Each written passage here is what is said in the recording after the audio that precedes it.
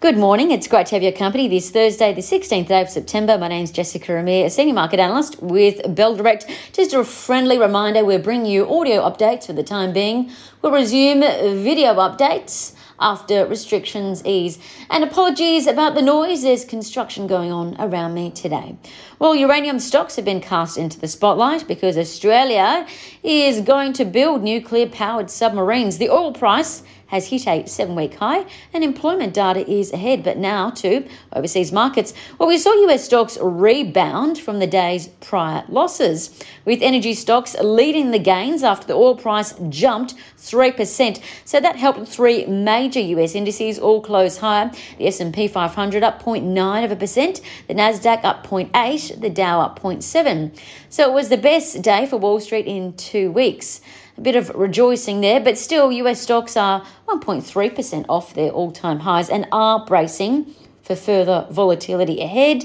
Why? Well, it's end of quarter and investors adjust their portfolios, plus options expire on the 17th day of the month, meaning volatility will likely pick up. But then we can hopefully look forward to the history books coming true, because October is traditionally the fourth best month for stocks. Now, what to watch locally today? Well, firstly, the futures are suggesting the Aussie market will lift 0.4%. The focus will be on employment data. Unemployment is expected to grow from 6.4% to 4.9%. So I'd be watching bank stocks, consumer spending stocks. If the data is weaker than expected, then we could see selling pressure in those stocks.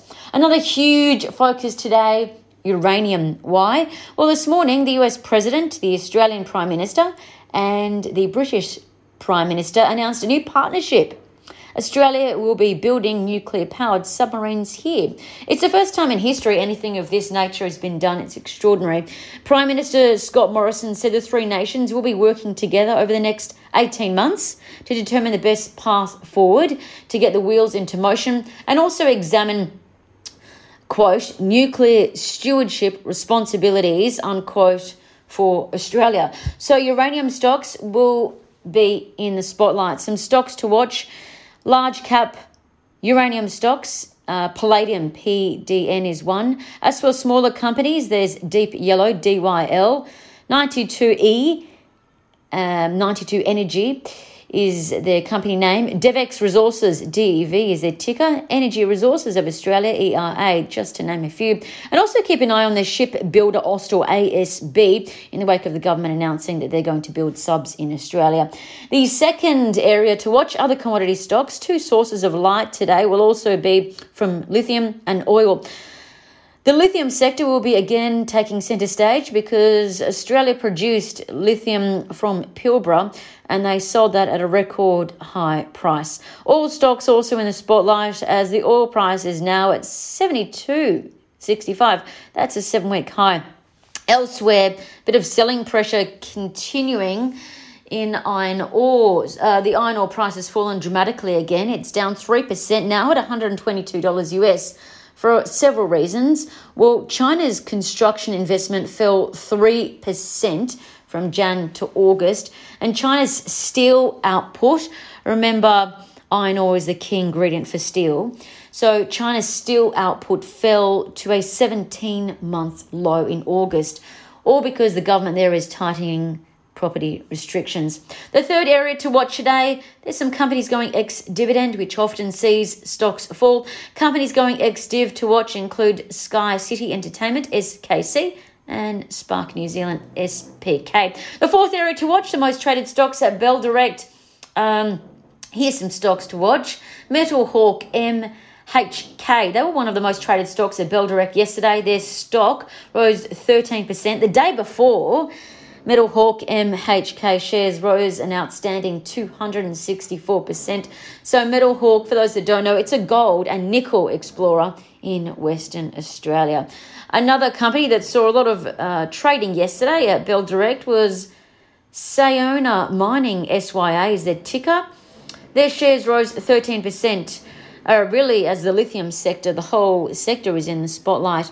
As for trading ideas that could be worth a look, South32, S32, remember that was a spin-off from BHP many years back. Now, South32 upgraded as a buy by Citi. Citi increased their price target from $350 to $380. That implies a conservative 13% share price growth in a year. Now, the upgrades come as South32 makes 44% of their earnings from aluminium, and the aluminium price is in a bull market, as we've been reporting for some time.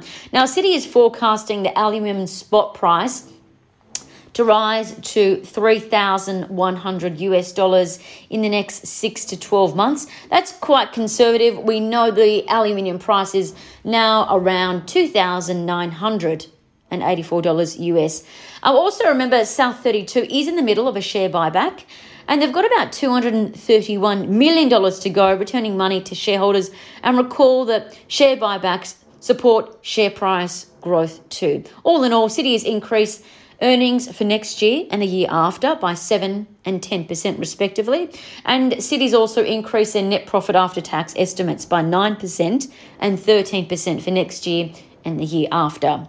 As for other trading ideas that could be worth a look, bullish charting signals have been seen in Pilbara Minerals, PLS, Perseus Mining, PRU, and Challenger Exploration, CEL. And that's according to Trading Central.